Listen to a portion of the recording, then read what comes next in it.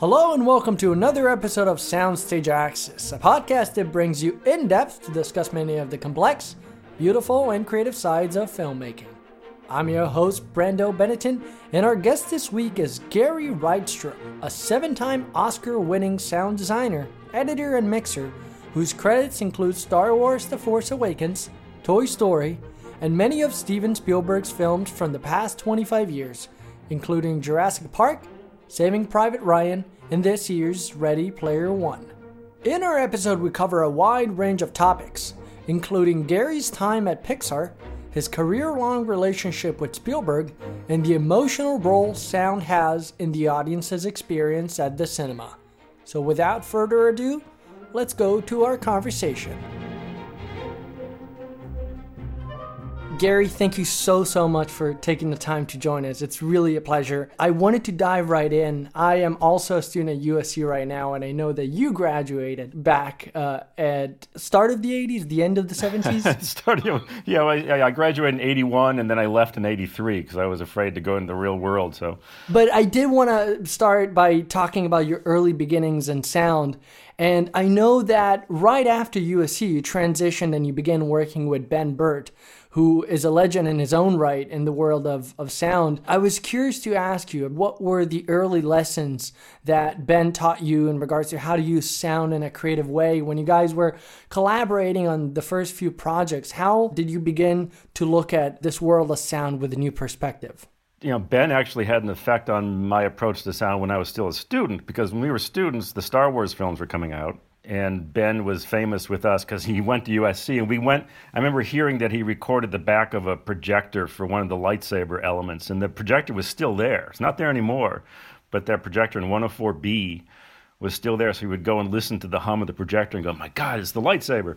So what Ben was teaching us even then was using real-life sounds in interesting ways. So recording even what seems mundane, like the back of a motor of a projector, and using it in interesting ways. I remember trying to be like Ben when I was a student doing sound and failing completely. So it took me going to Skywalker Sound and seeing how Ben really did it. But even before I met Ben, I was a fan and trying to do things like he did.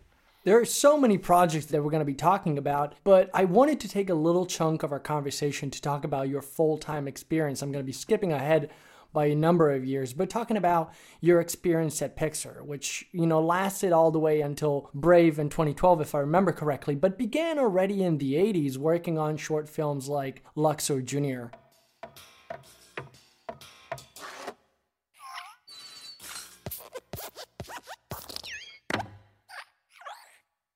I wanted to dive in talking about your experience at Pixar and specifically the opportunities that working in animation can offer that live action simply can't. And you had this to say about it, quote, I always advise film students to find an animated film and do sound for that. You have to build an entire soundscape from the ground up, and there's no on-set recording like in live action. Most importantly, you're simply not bound by the limits of reality. So I wanted to ask you to begin with, over the years, what have been some of the greatest discoveries creating soundtracks in animation as opposed to live action, and how do you feel that Pixar approaches telling stories through sound?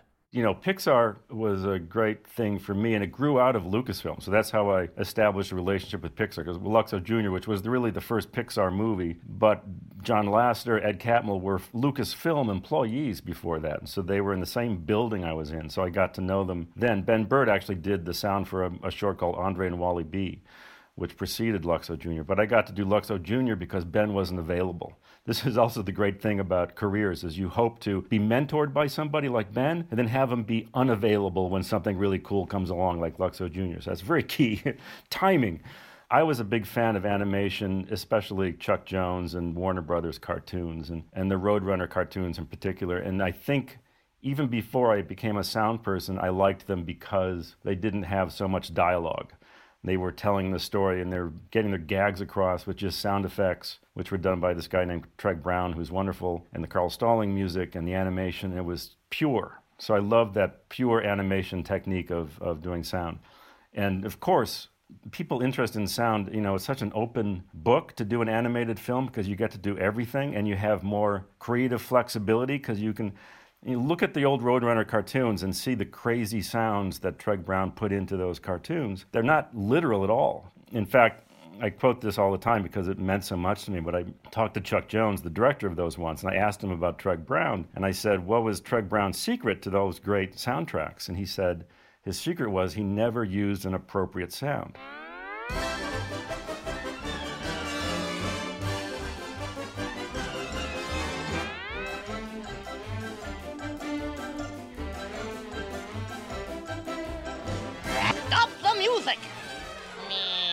What's up, Duck? So I kind of took that as a mantra for not just animation, but everything. If you do an appropriate sound, in some ways it's boring. If you go a little bit further, you do something different and you're trying to do something more dramatic and emotional, then you're probably using technically the wrong sound. And a lot of sound design is using technically the wrong sound for the right reasons. And even with Toy Story, once we went into the feature world at Pixar, I think sound drove a lot of the ideas for character design and some of the ideas for animation. It really did inspire. In fact, the short film that did this the most, that John Lasseter did, was Tin Toy, which was created as a short film to take advantage of what sound could do. So, we were thinking about the sound for something like Tin Toy before the animation began, because the sound in that case kind of drove what the character could be. So yeah, animation is rich with possibilities. So it is. I'm glad I said that once. I hope people listen to it. If people are a student and they want to do sound for movies, yeah, you can do your action movies or ambience-heavy David Lynchian movies. Those are great to do sound for. Every movie is great to do sound for, but animation, you'll learn the most. Hello, my name is Bruce. Hello, Bruce. It has been 3 weeks since my last fish. On my honour, or may I be chopped up and made into soup. You're an inspiration to all of us. Amen. Right then, who's next? Oh, pick me. Yes, the little Sheila down the front. Woo! Come on up here. Hi, I'm Dory. Hello, Dory. And, well, I don't think I've ever eaten a fish. Hi, that's incredible. Good boy. on you, mate. I'm glad I got that off my chest. I wanted to begin talking about the first of many live-action projects we're going to be discussing today. It's a big one, and it's Jurassic Park in 1993. And to remind listeners, this is the first film that, from my understanding, was exported in the DTS, the digital sound system. And it's a fascinating case study to analyze in regards to how you guys can begin to experiment, make audiences experience a fuller range of a soundtrack. And I wanted to tie this project into asking you about your sound recording experiences, finding the sounds that feel right for a movie. You had this to say about it. Quote, "There's a danger in processing sound too much. I believe the best sound effects come from the best raw recordings and are tweaked as little as possible. The world is so full of amazing sounds, so why not find them and use them?"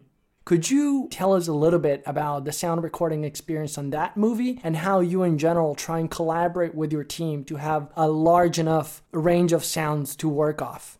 Well, that movie, again, taking from Ben Burtt's world, which is some sound people in the old days would try to synthesize sounds or to create them out of computers or something. And in Jurassic Park, we knew we wanted real sounds to make up the sounds of the dinosaurs, say, which meant animals. So we needed to record real animals. The key to recording sounds for sound design is to not even, you have a plan, but to be open to anything, because you don't know what you're going to find. And, the world is full of interesting animals. We would set up recordings, and Chris Boyes, who is now a great famous sound designer in his own right, was my assistant on Jurassic Park, and he and I, but especially him, would go out. I got him to do things like hang out at a retired lion farm where someone would take, rescue lions that were no longer needed in a circus or wherever. And the lions we heard made an interesting sound in the middle of the night only. So I talked Chris into camping out in the dark, surrounded by lions in cages where he hoped they wouldn't get out, and record this interesting sound. So when you're recording animals, you never know what you're going to get. So I got some great sounds out of horses and dogs, normal sounds that surround us, and it's really how you use them. I mean, my dog was used for all sorts of things in Jurassic Park, including the T-Rex eating a lawyer. It was just my dog playing with a rope toy. You take a a female horse. I was recording a female horse, and a male horse just happened to get close to it, and the female horse made this horrific scream that was, I didn't expect. It was a female horse screaming like, "Get that guy away from me," and that became the dying Gallimimus in Jurassic Park. And one of my favorites was a koala bear at the San Francisco Zoo. They said, "You want to record a koala bear?" And I said, "No, it sounds awfully kind of cute. I'm not looking for cute." But koala bears, if you listen to them, they make this deep, scary sound that became an element for the T-Rex too. So you have to, be open to what kind of sounds you get from the world and from animals. It really is one of the most fun parts of sound design is searching for new stuff. And you have to keep your mind open to, some odd things you might get along the way that you didn't expect. And then later you take all this recordings and then you start to categorize them into things you might use for the movie. But in the first part of it, you're exploring. You're trying everything, listening and recording everything you can to give yourself a rich library to pull from later.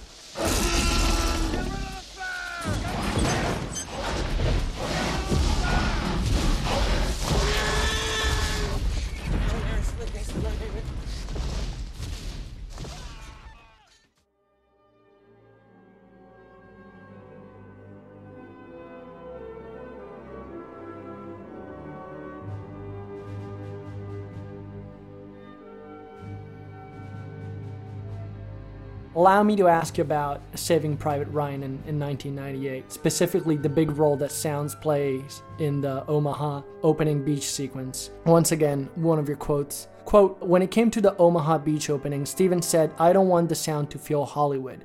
What he meant is that he wasn't searching for the cliche. He didn't want to use effects from a library. There might have been a lot of cheating in classic war movies, but he wanted to be as true as possible to the memories of what battle was like to the people who were in it." So I wanted to ask you first a little bit about the research process and possibly the challenges of assembling a sequence like the Omaha beach landing on a sound level.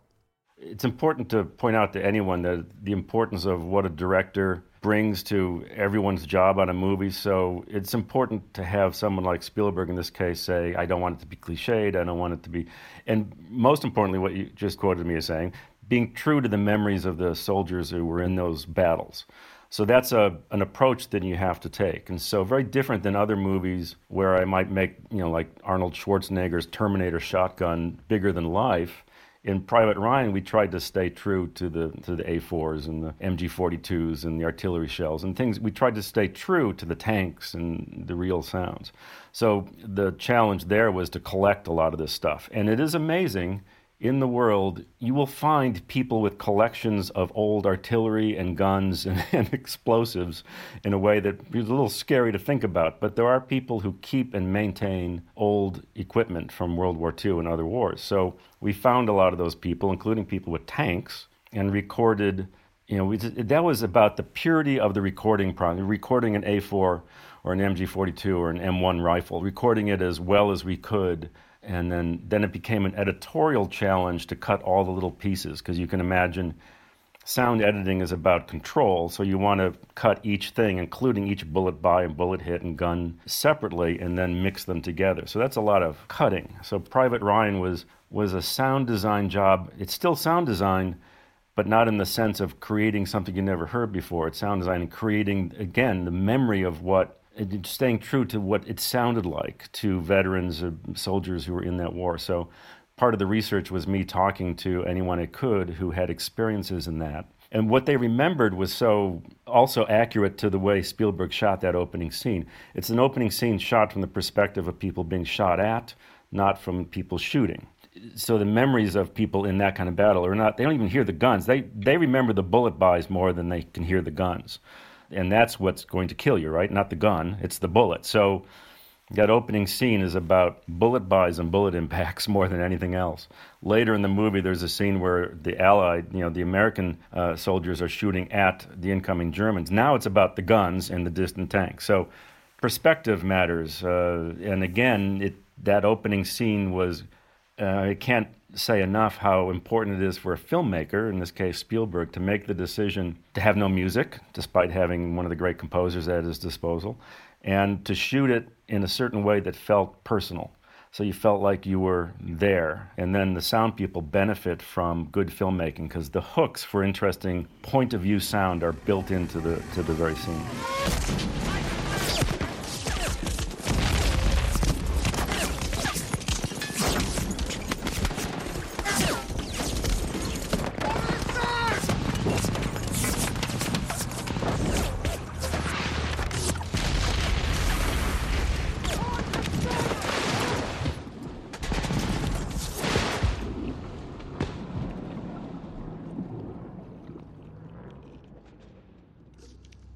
Perspective is a word you use, and I really think it's a key word in describing how you can immerse the audience, both in the opening battle and in the ending as well, allowing emotion and empathy to channel into Tom Hanks's perspective, again, thanks to the sound. It blows me away to see how integral sound is to the memories of these soldiers, and wonder, why do you think sound operates on a far more subconscious and emotional level than audiences may understand? I mean, how do you try to engage an audience through sound in an emotional way? It's funny, and sometimes sound effects people have to kind of stand up for the importance of sound in general and in movies in particular. It's really interesting to me because obviously we know music moves us, and what's music? Music is sound. Sound, I think everyone knows deep down that sound is a very emotional thing. All sound. And that's what film sound to me is based on emotion. So all I can do is work on the sound for a movie until it's fitting the emotion of the scene and having that effect on me emotionally. That's all I can really do. But I think emotion and storytelling are the two key things with sound, not even more than reality or bombastic or impressive. It's about finding those sounds that affect an audience emotionally. Private Ryan was just a great setup. Those are sounds that are bound to make you feel something because, it's part of history, it's part of a personal experience. But, I think we take it so for granted, sound that's not music, but sound effects people will tell you that that's a good thing in a weird backwards way, because if audiences were to sit back and analyze how we build soundtracks, including how we cheat, a lot of the bullet buys in Private Ryan are not really bullet buys because those are hard to record. So we did cheat in some aspects. But if the audience was analyzing it, and I'd say that sometimes audiences analyze visual effects a lot more than they analyze sound effects. And sound effects tend to wash over you and you kind of accept them. And it's the way that we take in the world. If we're lucky enough to be able to see and hear, I think seeing is something that we're always analyzing and thinking about, and hearing is something that we kind of react to more directly, more emotionally, more primitively even. This is why dinosaur sounds scare us, because we're geared. Human beings here in 360 degrees, we're supposed to be always listening for the lion behind us, right? So there's something visceral about hearing and something more analytical about sight. This is why, as much as I enjoy and appreciate the visual side of filmmaking, the sound part of filmmaking is so rich in the opportunity for drama and emotion and direct connection to an audience in a way that bypasses their ability to analyze what you're doing. I'm curious to ask you about your creative process. I'm hearing you describe all of these sequences, and I can only begin to imagine what it must be like to work on a film like Saving Private Ryan, because there is so much. And I was just wondering, when you do begin work and perhaps Spielberg does show you a rough assembly, a rough cut, or even a picture lock, and there's so much to do, how do you like to work? Do you try and go one reel at a time? Do you begin one pass at a time? How can you manage your schedule to achieve so much in a limited amount of time? Yeah, well, it's a good question. I think of the process, any sort of creative process, as a funnel. You start by just gathering and ideas, notes, sounds, gathering, and then you start to winnow that down.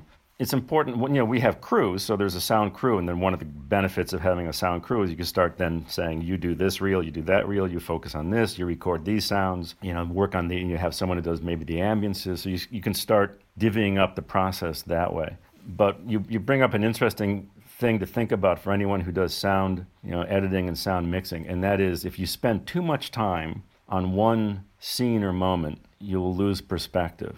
So I find it really important. And if you look at painters or sculptors, I see a lot of the same creative process where it's not working on one detail for a week. It's sort of moving around, working on the whole thing, and then going back to the details.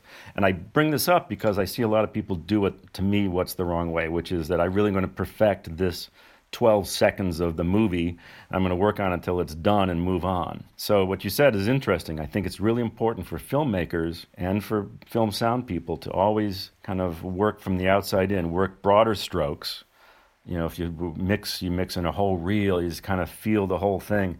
And technology has hurt this process because technology allows us to really dial in and do detail work at a level that I couldn't do at the beginning of my career because there was not the technology. But it's important to keep in mind the broad, think about the whole reel, think about the whole movie, and bounce around, move around. Especially if you're doing loud scenes, you want to go to a quiet scene for a little bit, work on a quiet scene, come back to the loud scene with some perspective. Perspective is important from a storytelling and character and movie within the movie, but it's also perspective is important for the people working on a crew.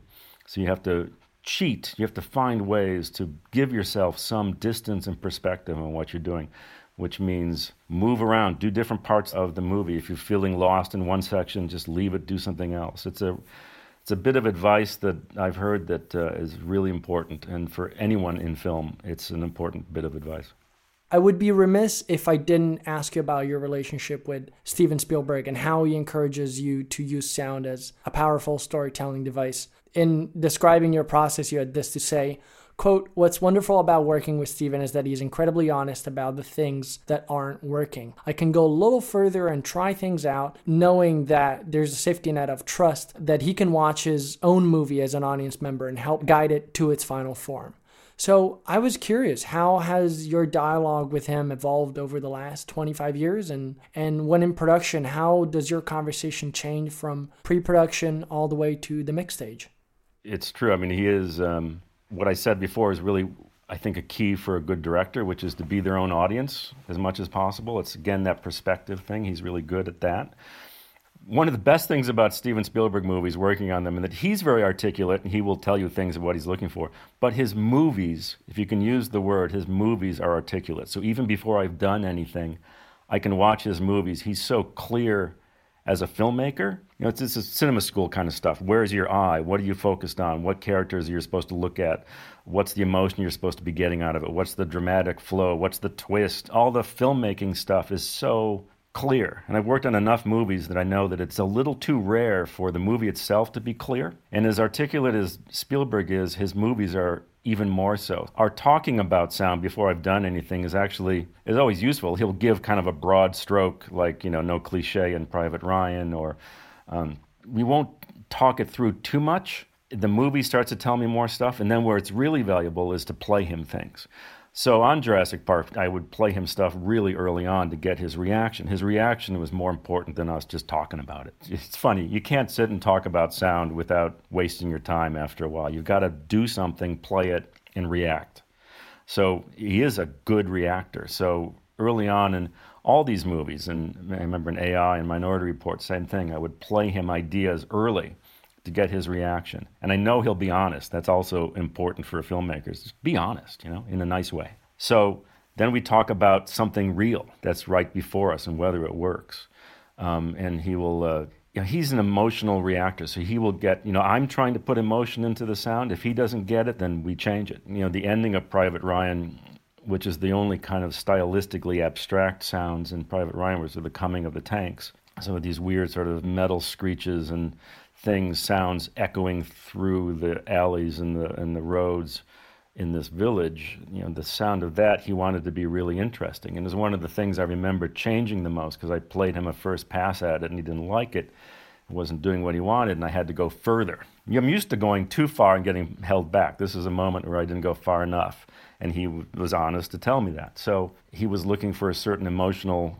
And he's so good at references. He sent me to watch this Michael Caine movie called Zulu, which had this British fort that was being attacked by Zulu warriors. And there was a sound in it about the Zulu warriors banging their shields, getting closer and closer to the fort. And I didn't literally copy that sound in Private Ryan, but I knew what he meant. It's it's the long, slow, dreading coming for you that he wanted from the tank. So We could talk about it all we want, but what happened there was I did something, I played it for him. In that case, he didn't like it. I tried something else, then he did like it. And so that's the relationship we have. It's a tangible job to make sounds and react to it. And then I do trust his judgment and taste very much. Let me ask you about your creative process in regards, again, as you're saying, sound editing, choosing the sounds that are right for the movie. Because I think that culture and history and the context of stories can inform the way you approach sound. So again, for example, Saving Private Ryan is set during the Second World War. War Horse is set during the First World War, and a movie like Ready Player One, which I'm going to ask you about in a moment, imagine a not so distant future. So again, let me reoffer a quote of yours. Quote, "After all my years of doing it, I still depend on experimenting, putting sounds against image and seeing what happens. First time I tried this as a film student, it amazed me to how sound could open up a movie, how the combination of sound and visual could create something greater than the sum of its parts. Having a great sound library is essential, but the real secret is how one uses it." So let me ask you, in regards to building your own sound effects library, when and how do you go back to it? And when we talk about sound editing, how do you let historical period, location setting, and even genre determine what does or doesn't belong to a specific film?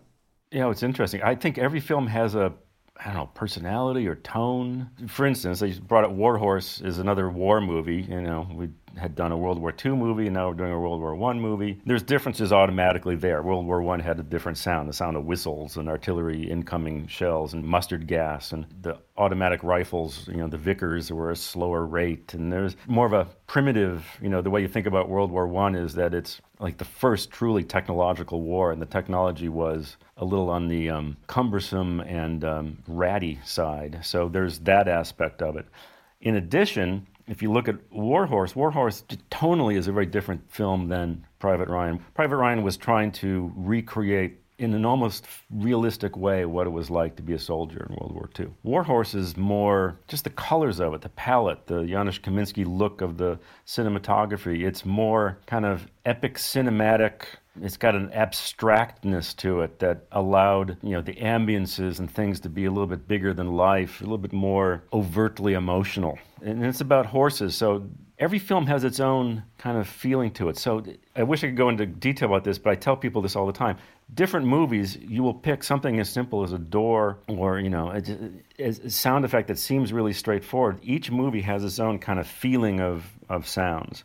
War Horse had kind of a bigger-than-life, very dramatic feeling. Private Ryan had a very realistic, kind of gritty feeling. And I did two science fiction movies kind of back-to-back with Spielberg. One was AI, one was Minority Report. Minority Report was kind of a noirish, dark science fiction movie, and AI was like a children's fable, a children's fairy tale version of science fiction. So they have two tones. And when I start to build a library for a movie, I'm checking even the most mundane sounds against the tone of the movie. So Ready Player One, which is the most recent one, the interesting thing there is that within the same movie, there's two radically different tones. You have the kind of not so pleasant sounding future in reality, but it feels kind of nasty and brutish and crowded. And within the same movie, you go into this oasis, this world which is created by programmers to sound fun, cool, adventuresome, threatening. It's a created sound universe.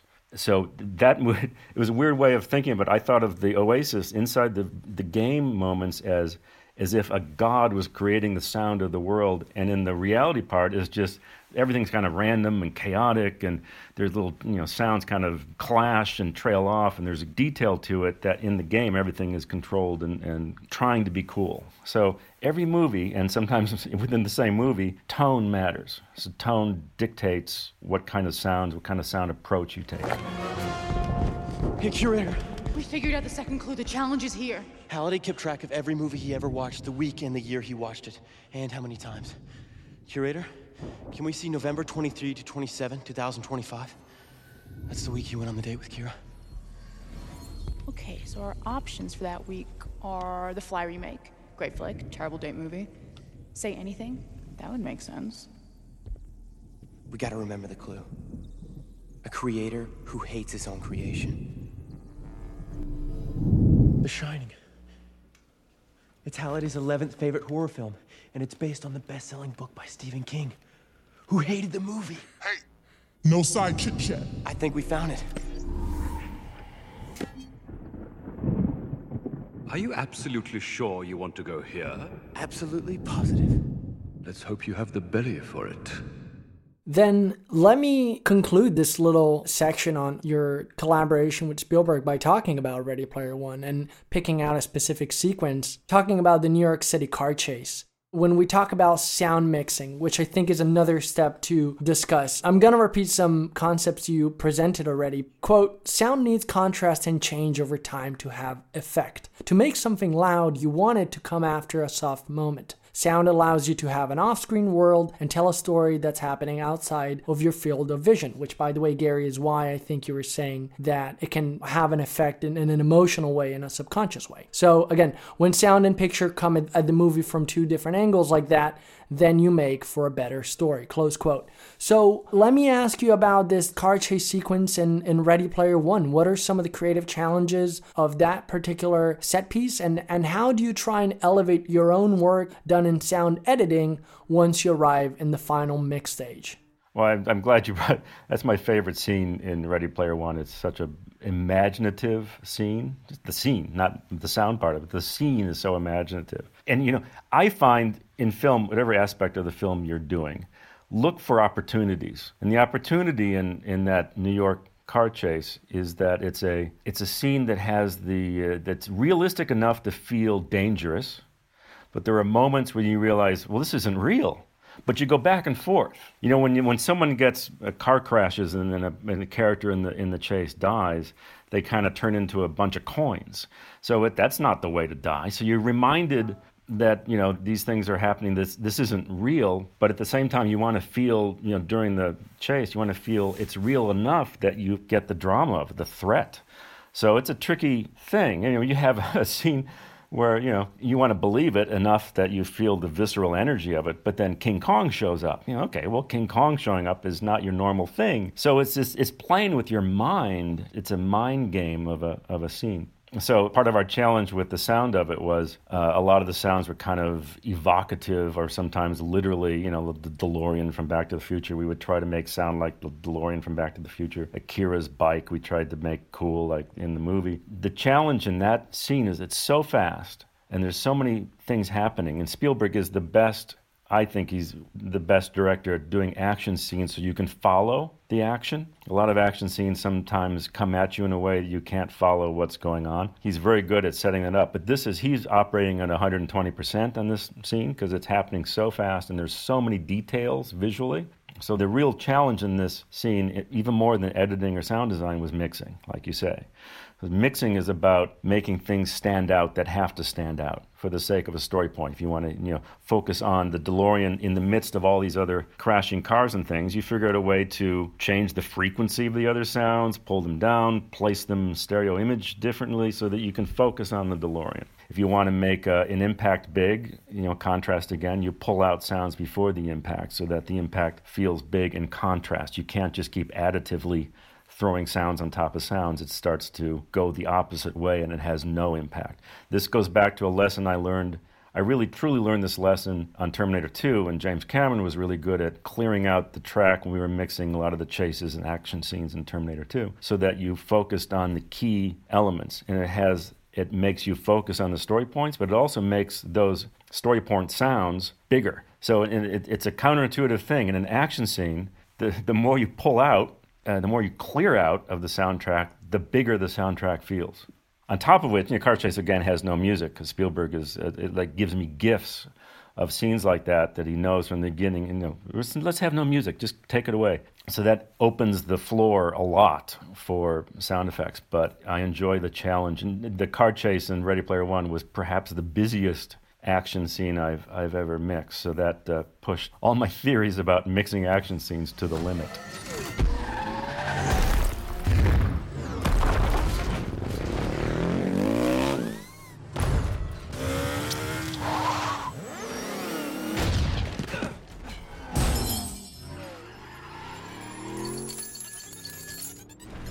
Well, in a scene like that, it's definitely not anywhere near done when we start working on it. So we have to learn as we go. I mean, I'm lucky enough I'm in the same company with ILM, so Roger Guyette, who's the supervising visual effects person on the movie, I can at least go talk to him and see what they're up to and see what's coming. But it evolves as it goes, and we see things, sometimes we're surprised, like, oh, that's what's happening. So, but even when it's done, in Ready Player One more than any other movie, Spielberg himself in the mix would point out things to me that I hadn't seen. There's some Iron Giant scenes in it. I love Iron Giant. Iron Giant, there's some things in the fight where there was one time he gets an uppercut on I think it's Mechagodzilla that he's fighting, and does an uppercut punch. I had no idea there's an uppercut punch going on at this moment until the director pointed it out to me. And then we put the sound in, and then everyone sees the uppercut punch.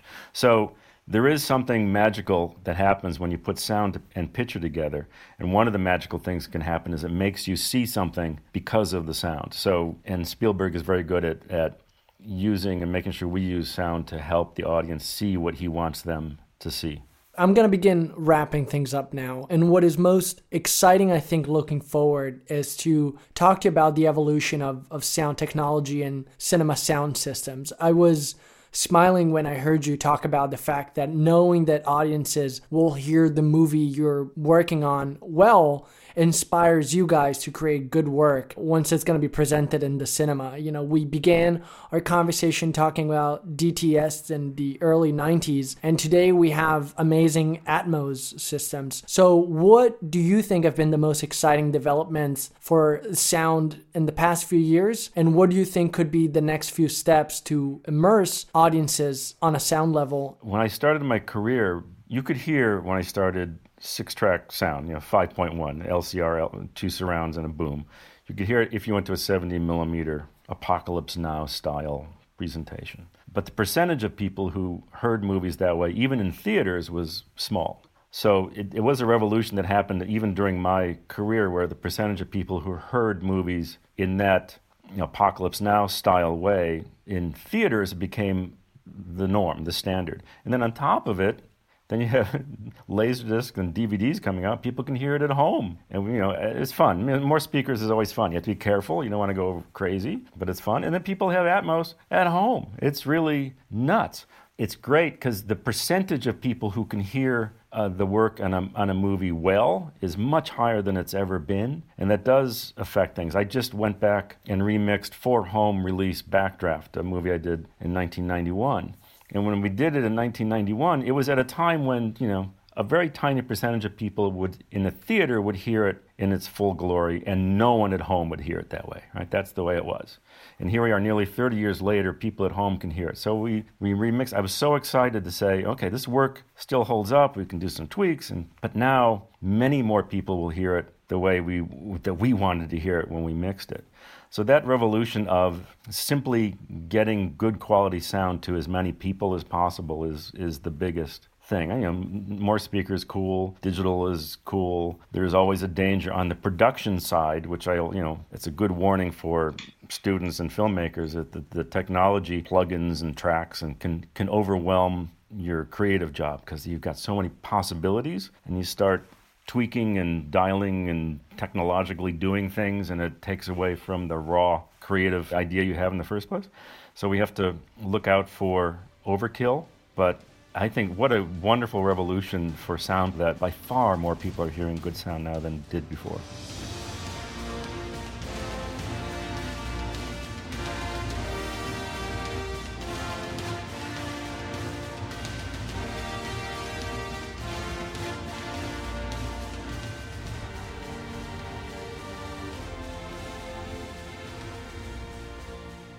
Backdraft is one of the movies that I wish we could have talked about. Our time is limited, but it's hands down one of my favorite Ron Howard movies. I was really excited going through your resume and seeing that you worked on it. If anyone's listening and you haven't seen Backdraft, please try and experience this on a biggest screen as possible.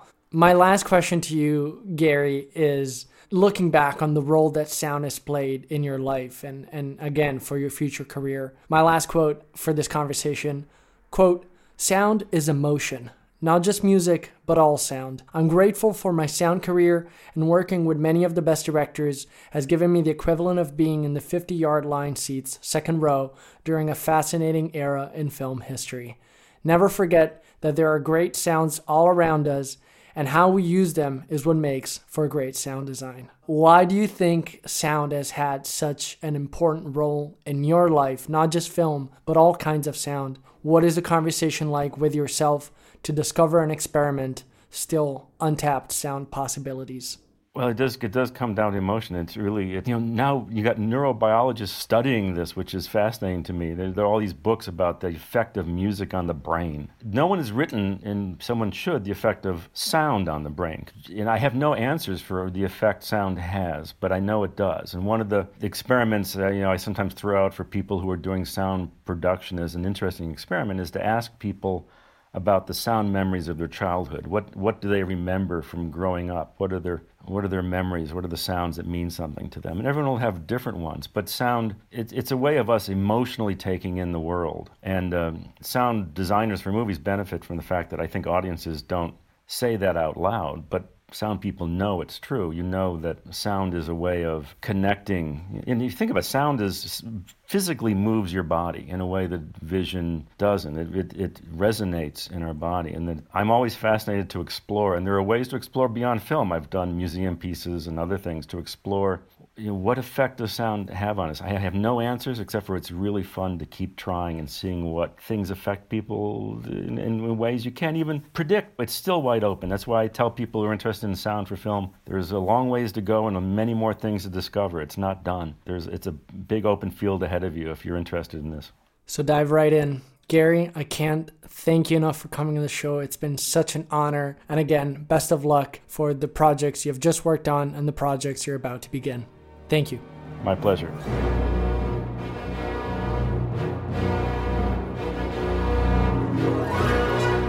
And there you have it, folks. I would like to thank Gary for sharing his time to record this episode. If you like the podcast, please take a moment to subscribe, rate, and review the show on whatever platform you're listening to this on. Share it with your friends, as it helps us bring you month after month conversations with wonderful guests. A special thank you to Eric Boss, with whom I shared this passion project and without whom none of this could be happening. Thanks again, and stay tuned for upcoming episodes. I'm Brando Benetton, and you've been listening to Soundstage Access.